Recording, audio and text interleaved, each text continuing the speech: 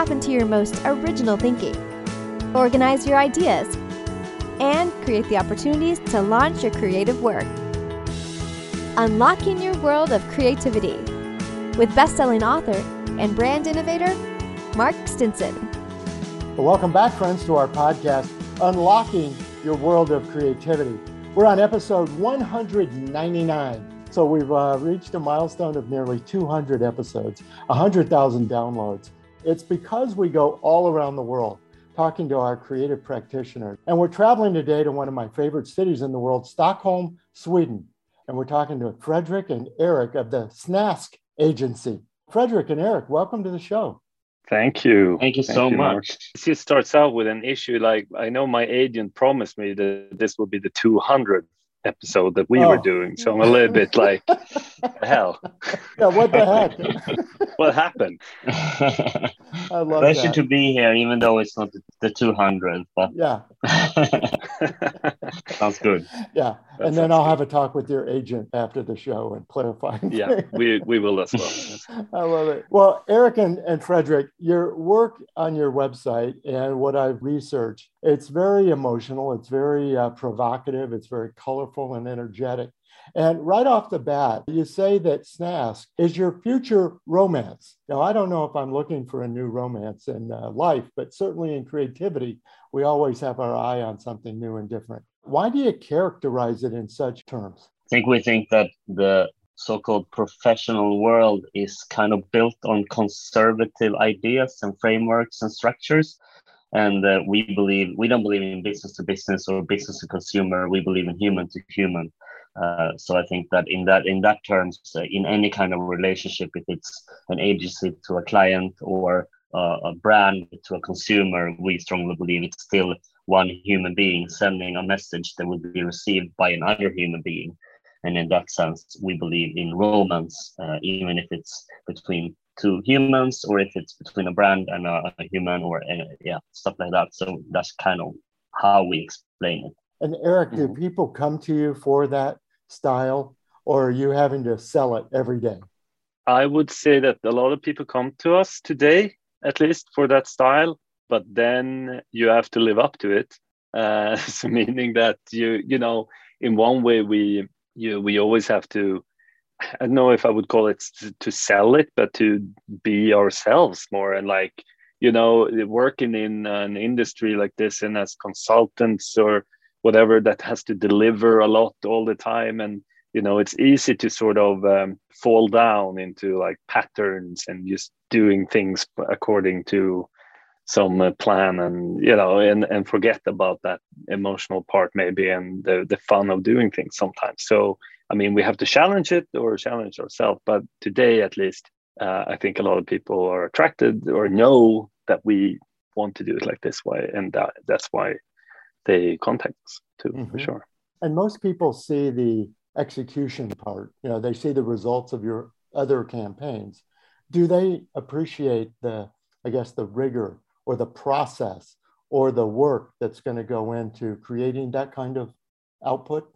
Yeah, but I mean, I think people do, but I think many, at least like companies that contact us that maybe are, especially if it's like a little bit bigger companies that are used to a very like typical process of doing things, that they are a little bit nervous, like, I mean, because they have expectations of it being a bit crazy and or like, you know, standing out, but maybe sometimes that's not even the case. Like we try to be very professional in what we do. It's more, you know, again, the output and the attitude of not bullshitting too much and trying to like come up with something that, you know, stands out in a fun way. That's the goal. But like getting there sometimes it doesn't always become like a crazy circus of, you know, whatever it is, you know. So I know like even some clients that I talked to later, they were like, even when they signed with us, they had like internal meetings like, okay, so we choose Snask for this, so everyone be prepared. it could get crazy. They might be say weird stuff. We need to get ready to like structure ourselves to meet this, to balance them, you know. But then afterwards they were like, oh, you were the most professional client we ever worked with, you know, or for them or agencies. So it's, yeah, it comes a little bit with the expectation. And Fredrik, you know, again, the work or the expectations, as Eric was describing, you know, oh, it's going to be a wild ride, but there's still got to be a brief. There's still got to be creative reviews. There's still got to be market research.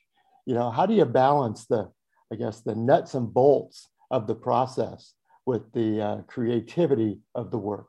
I mean, I think everything that we do, Mark, it's steeped in brand strategy and our strong belief in what that is. And like one part of that is we strongly believe in making enemies and gaining fans. And what we mean by that is, if you're a brand today and you have opinions and you stand up for your opinions, you will for sure get enemies, but you will also get the right kind of enemies that won't buy your brand or like you anyway. And you will also get real fans that are following you, that don't just scroll by your post. They like it, they comment, they tag their friends, they share the post, etc. Basically called engagement, something that other companies pays a lot of money for. But you know, for us, it's just, if you have opinions and you can stand up for them, we can help you find that. We find your values, we find what you can stand up for and also what you can stand against, making their brand more clear. And yes, I mean, sometimes this process is not crazy. It's not like we opening champagne during the strategy meeting or the 5-hour-long workshop with the board or the key stakeholders. Then it's more serious, but we do push them. And we can if they want to. Yeah, champagne anytime. Exactly. We also want to be very honest and genuine in our approach. So we don't care if someone is CEO or chairman of the board or anyone. We just want people to, in this room, to be humans and talk about the brand from that perspective. Mm-hmm. And I guess from a business standpoint, you know, it's easy to say you have a philosophy, we can gain fans, but we might make enemies. Has that ever cost you from a business perspective? Yeah, I mean, we lost a client once because we talked ill about the Swedish king, and he's not a very he'd done things that could have been a Me Too scandal, basically. So it wasn't very strange of us to talk about him in that way. But then one conservative client pulled out because they had this advisor who didn't like that we talked this way about the king, Swedish king. He also mentioned that we said the F word many times during our talk, and he demanded us to take this talk down from this channel called YouTube. So we think that it was kind of a good sign that we didn't listen to that person. And Eric, what about from the brand's point of view? You know, it's, again, easy to say we want to disrupt the market, but sometimes that's a little messy. Has it ever cost the brand, or do they always ultimately gain because they take a stand? I mean, I would definitely say that they always ultimately gain from it, but in the short term, you know, the first reaction and stuff, then definitely brands can feel the heat a little bit, and you know, that's when they need to be confident and calm and remember their beliefs and stand up for it, you know, and don't panic, you know. I mean, that's where human, not, you know, to react to things. And I mean, I think we can see it right now in the world, just like with the wars, but also like the invasion of Ukraine, etc., that's going on now. It's like the world is panicking around it, and there's a lot of things happening here in Europe with militarizations, and we're all joining NATO now, and everything is going, you know, the debate around that would never have sounded like it is sounding right now, like just a year ago or so on, or just before the war, basically. So, I mean, it's scary sometimes when, you know, when things happen and we start reacting to it too much, too like being too scared, basically. So I mean, that happened, and I mean, it's a big jump from talking about war and talking about some commercial brand, but definitely in that world of ours that happens, but we have never experienced that they haven't gained from it in the long run. It's more that they come out stronger, so and they also also the long run, in the long term, it's like, if you have a direction, if you have a goal with where you're going in a disruptive manner, then you can take better decisions along the way, instead of, as you say, Eric, in the war or wherever, react to something that happens instead of following your long path. For example, a shoe brand that was cool, if they started to sell Crocs, for example, they would gain financially for a short period of time, but their brand would become more and more less cool, and in the end, Adidas and Nike wouldn't send their coolest sneakers for them to sell in their shops. So ultimately, in the long term, they reacted to a financial hit, but in the long term, they diluted their own brand, which became a much bigger cost in the end. And I mean, not saying that this is easy. I remember when we were quite new, being this like rebel a little bit, trying to act in a different way, being more human on ourselves. And then we had a short period where our reaction to, having to fight around that every day was to suddenly dress in suits, like really made, like tailor-made suits. And we were like, oh, we need to have this to balance our craziness. So people see that we are, visually, they think that we're professional or whatever. It was ridiculous, but we did that for a few months, and maybe we need to go through that. I don't know, but it is easy to start, I would say, doubting sometimes when you get some say resistance in things. Well, you I'm do. thinking about internally with your staff. Again, this brand that you've built must be attracting a lot of great talent. But on the other hand, do they know what to expect when they get in and start working with the team? It's got to be it's kind of funny, because sometimes when people come in, especially interns, they come in at like 10 o'clock, maybe they're hungover, sit down in a sofa, drink a glass of water and laugh a little bit, and everyone is like, but what are you doing? Because we start way earlier, and they kind of think that the only thing we do is having fun and games and drink champagne. But behind that whole part of the brand, it's hard work and professionalism, a lot of professionalism. So I think a lot of people get a bit shocked when they come to our office, seeing that everyone works all the time and pretty hard. But for us, it's like, that's the reason, that's a way to balance up the crazy side. Otherwise, we would only be clowns. And we can be clowns privately, but professionally, we balance that up with a very high level of professionalism. And I mean, there's no like rule about that you have to act in a certain way or something. It's just like, when we work hard, we work hard. We want to make amazing things, and then sometimes you need to really dig deeper, would say, like to do that you need to work a lot.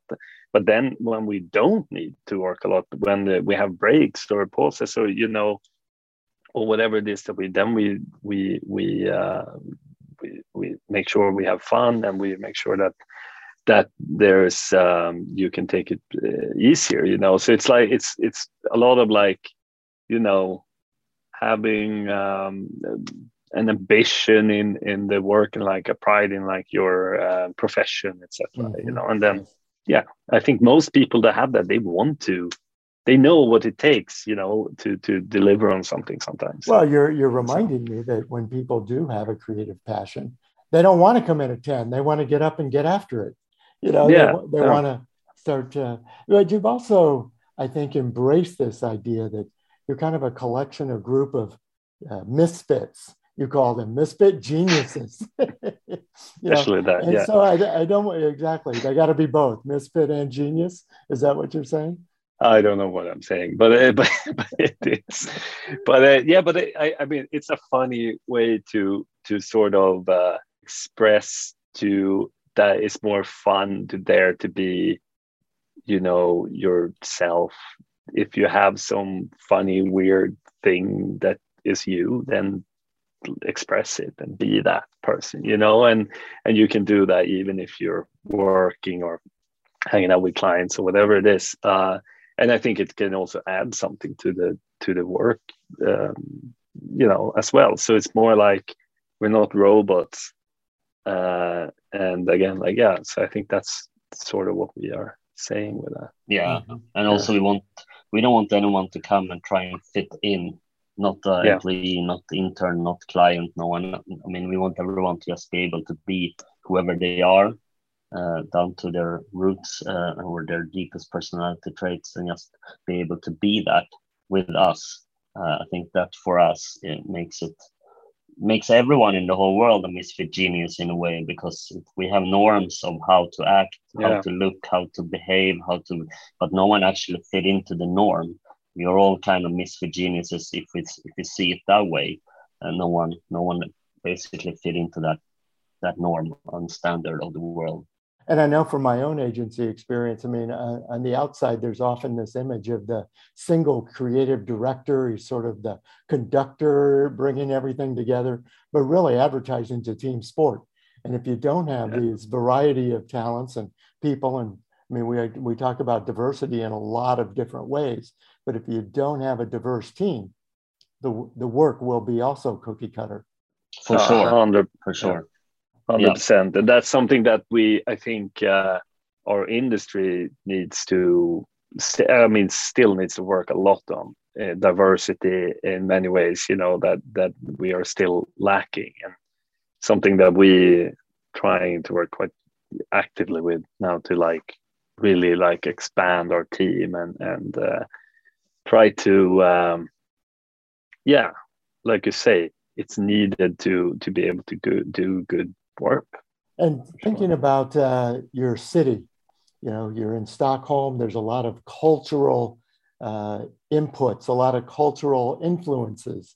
How does building a brand agency in Stockholm and then launching into global work, how have you found that? Well, I think first of all, we studied in the UK and then we came back to Sweden, and Sweden is kind of very minimalistic when it comes to design and branding and stuff like that. So they kind of believe that minimalism came from Sweden, same way as Germany thinks it came from Bauhaus, and Italy thought it came from the Futurist Manifesto, and the Swiss thought it came from Helvetica, and the Dutch, everyone can claim minimalism, and so does Sweden. But in that sense, we wanted to revolt against that. We didn't want to fit into that world. We wanted to be bold, colorful. We wanted to do work that created and stirred up emotions for the viewer or the person integrating with the brand. And in that sense, I think that in Stockholm, for the first 5 years at least, we were no one kind of knew about us. Misfits. Misfits, yeah. But online people knew about us. And online we liked it more, where you weren't judged on your age, on your geography, or your ethnicity, or your sex, or your anything. It was basically just like, oh, this is your work. This is how good you are. And you were only based on your work, which we liked a lot more. On top of that, Sweden and Stockholm is small.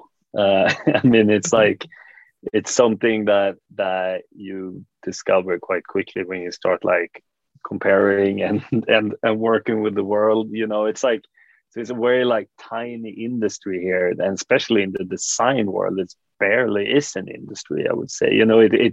It goes together a lot with advertisements, and that was also something that we noticed, that we were always trying to be big online instead, and we didn't even look to Sweden, so look more abroad and global. And then we also found a place where we were more appreciated, maybe, or that we could say talk to people on with a similar approach. We found people that understood us and vice versa more. So we always had a lot more fun, communicating with the world around what we do than maybe here in Sweden. That's so exactly. And also, I think that when it comes to trends, Stockholm is the city in the world that is most sensitive to trends. So to a lot of brands launch new products and stuff in Stockholm just to see if it works or not. And we're very like prone to like jump on trends. And in our industry, and in Stockholm, there's a lot of agencies and designers and creatives jumping on trends all the time. And I think we've always been against trends, and we don't really like that way, like just do something new because it's new, or we always wanted to find our own way of doing things.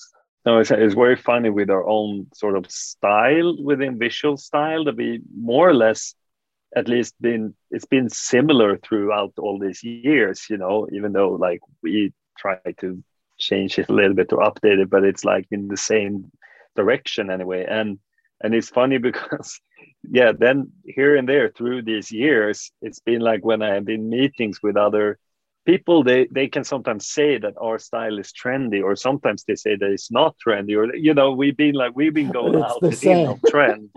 Yeah, yes. We're just like, it's good that the trend comes up to you every now and yeah. Sometimes it comes and high fives us, and we are like, great, okay, now we can be trendy again for a while. I like that. It's kind of fun. Well, Fredrik and Erik, what a great conversation. Before we close, I want to make sure people know how to connect with you and learn more about your work. Visit our website, follow us on Instagram, especially follow Erik. His name is Fessus. It means tired in Latin. You won't see a lot of content, but the little content you see will be very precious. There you go. Because when he stimulates and wakes up, then it's really good stuff. Is that what you're saying? Yeah. Yeah. Well, you know, guys, one of the themes of our podcast is not just the actual coming up with the ideas, but it's actually getting the work out into the world. And, you know, give us some insight into, I guess I'll say, pitching the work, convincing the client, this is the campaign to go with. This is the design to launch. Give us some insight into your experience there. I mean, for us, it's all about taking the client by the hand, leading them through the process, like you lead someone to the dance floor. You can't just expect them, like you can't just throw up a new design in their face without the explanation and without selling it and just saying, hey, here's your new logo, and not saying anything. But you need to take them on a journey, how you were thinking, the heritage or the thought behind the strategy, how it connects with the brand, everything. And then when you then show the logotype, it's like, okay, this makes a lot of sense. I understand it now, and I want this, and this is amazing. Of course, sometimes you can go wrong, but if you don't do that, you don't tell your story of your work, the client will make up their own, and that's how everything works. Yeah, and sometimes you need to remind them of why they started working with you in the first place. You know, that there was something there, and they put a trust in you, and you know, they need to sort of keep that trust and you know, and I think also when they don't, it's often some fear.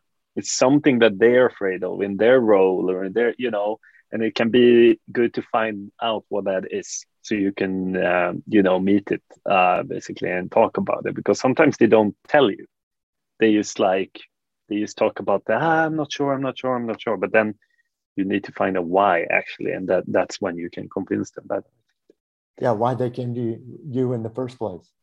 Yeah. I mean, that's often the best one, and you're just like, hey, you always had more fun saying yes than no in your life. Come on, let's do it. You know, be like, trust us, let's do this. You know, let's see the results. Fantastic. Yeah. Well, thanks for sharing that. And listeners, continue to come back to our podcast for insights like this. Erik and Fredrik have given us some real world insights, some of their experience, some of their manifestos even of how to disrupt and how to change the world through branding, through advertising, and through this kind of communication and client relations. I've really appreciated it. Thanks for coming on the show, guys. Thank you, Mark. It's awesome. It's been a pleasure. And go to their website, snask.com, SNASK. Well, today we've stamped our creative passport in Stockholm, Sweden. We're going to continue our around the world journeys to talk to creative practitioners, how they get inspired, how they organize their ideas, and most of all, how they gain the confidence and the connection to launch their work out into the world. So until next time, I'm Mark Stinson, and we've been unlocking your world of creativity. We'll see you soon. Unlocking Your World of Creativity with best-selling author and brand innovator Mark Stinson. This program was produced by BSB Media, creators of IntelliKey Leadership Stories, Unlocking Your World of Creativity, and thepeaceroom.love.